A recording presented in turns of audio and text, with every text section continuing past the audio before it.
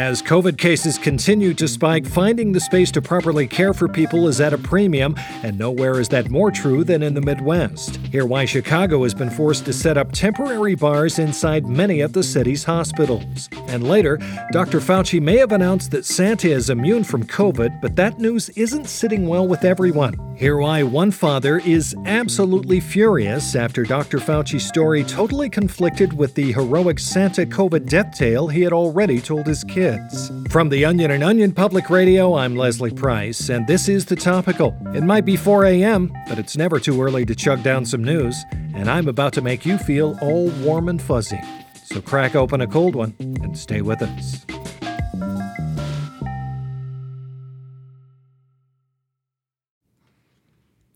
You may have heard of the podcast Juicy Scoop. Wondered what it is? Why aren't you listening? Well, I'm its host. Created it, been doing it for 7 years.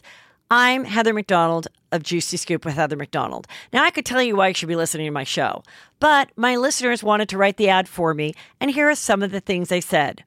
Not your regular juicy podcast. Catch up on all the juicy topics from Hollywood and pop culture to true crime and beyond. Heather McDonald's Juicy Scoop always has great guests, great laughs, and great gossip. It's a comedian's take on the hottest headlines. Juicy Scoop is the pop culture news you want to hear. No BS, no filter, no filler. Raw, real, and in the moment. Throw in the hilarity of amazing comedians that you will instantly be obsessed with, a juicy crime story, and a dash of normal life in LA moments, and you've got yourself an amazing week of Juicy Scoop. 2 episodes every week, every Tuesday and Thursday. It will never let you down. Coronavirus cases in the U.S. are continuing to grow exponentially, and while I don't mean that in a mathematical sense where a value increases in proportion to its current value, I do mean it in the sense of like a whole bunch. That's right, there's like a whole bunch of it right now. And as winter approaches, medical centers in cities like Chicago will soon be overwhelmed with more sick patients. With cases showing no sign of slowing, Chicago this week has been forced to take the unprecedented step of setting up temporary bars inside hospitals. Here with more is OPR correspondent Rebecca Neal. Hello, Rebecca. Hi, Leslie. Chicago officials say that the number of COVID-19 cases requiring medical intervention will soon surpass the capacity of the city's hospitals.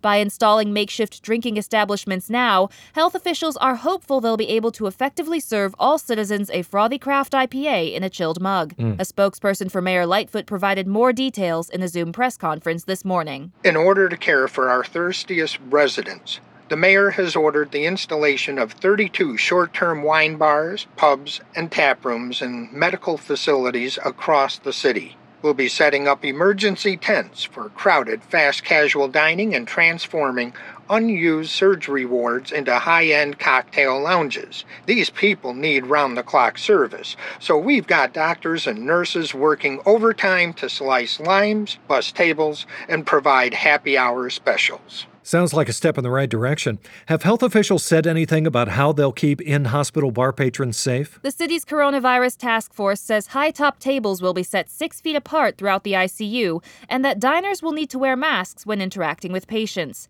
Guests will also be encouraged to properly scrub in before entering an operating room dive bar. Well, I'm glad the proper precautions are being taken, but this all sounds very expensive. Unfortunately, it is, Leslie. Between the ventilators, medically induced comas, and overpriced Bloody Marys, some guests are running up very large tabs. I can barely afford a night out with my boys. Forget about a week in the ICU followed by a month of rehab. And it's not just the high cost, it's the spike in new patrons. How do these hospitals intend to serve everyone? Well, that's the tricky part. I spoke with a nurse working in the emergency room at Rush University Medical Center. Here's how she explained the hospital's struggle to keep up. What'll it be, sweetheart? Supplemental oxygen? Margarita? Just water, please. Uh-huh. Great. Could you tell me a little bit about what it's been like working here during the pandemic?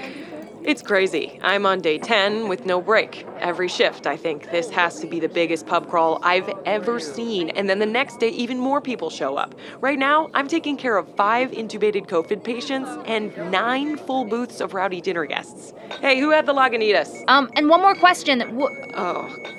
Oh man, sorry. I gotta take this. Oh, Jesus. Rebecca, please tell me you at least left her a good tip. For a water? Yeah, right, come on. Oh, yeah, good point. But is there any relief in sight for these frontline barkeeps? Officials are optimistic they have stockpiled enough salt-rimmed glasses and tequila to avoid the shortages we're seeing at smaller, more rural hospitals across the country. There is, however, growing concern that there is not enough morgue space to hold all the sports bar regulars. In fact, some hospitals have been forced to bring in temporary morgue trailers lined with flat-screen TVs to serve them all. Wow, metaphorically sobering. Thank you, Rebecca. Go ahead and order me a High Life and a shot of Jameson, and I'll meet you down at that little place inside the maternity ward. Sounds good, Leslie. That's OPR's Rebecca Neal. First rounds on her back in a moment. What? You know, this one time in college, I got so drunk I completely forgot all the news. Let's hope that doesn't happen again right now. Here's what else you need to know today. A major announcement from Vatican City today as Pope Francis is preaching a message of forgiveness and reconciliation, urging people all across the world to give the newsroom another chance. Despite being often criticized for its pedantic dialogue, His Holy Father called on all 1.2 billion Roman Catholics to just give the Aaron Sorkin HBO drama one more shot, stating that while the first season may be pretty rough, who among us is without sin? And newly elected Alabama Senator Tommy Tuberville is already under fire today, as many of his critics are slamming the former college football coach for his use of free cars and Auburn cheerleaders to recruit five-star interns to his administration. Tuberville is reported to have thrown lavish dorm room parties, sometimes with free drugs, alcohol, and prostitutes present, all in an effort to lure highly sought-after Ivy League students to come work for him for free. And finally, if you're tired of your dull hair color, you may need to look no further than the latest offering from Pantene, which today unveiled their brand new Color Shine shampoo that Pantene claims will make your hair so radiant it shall blind anyone who dare gaze upon it.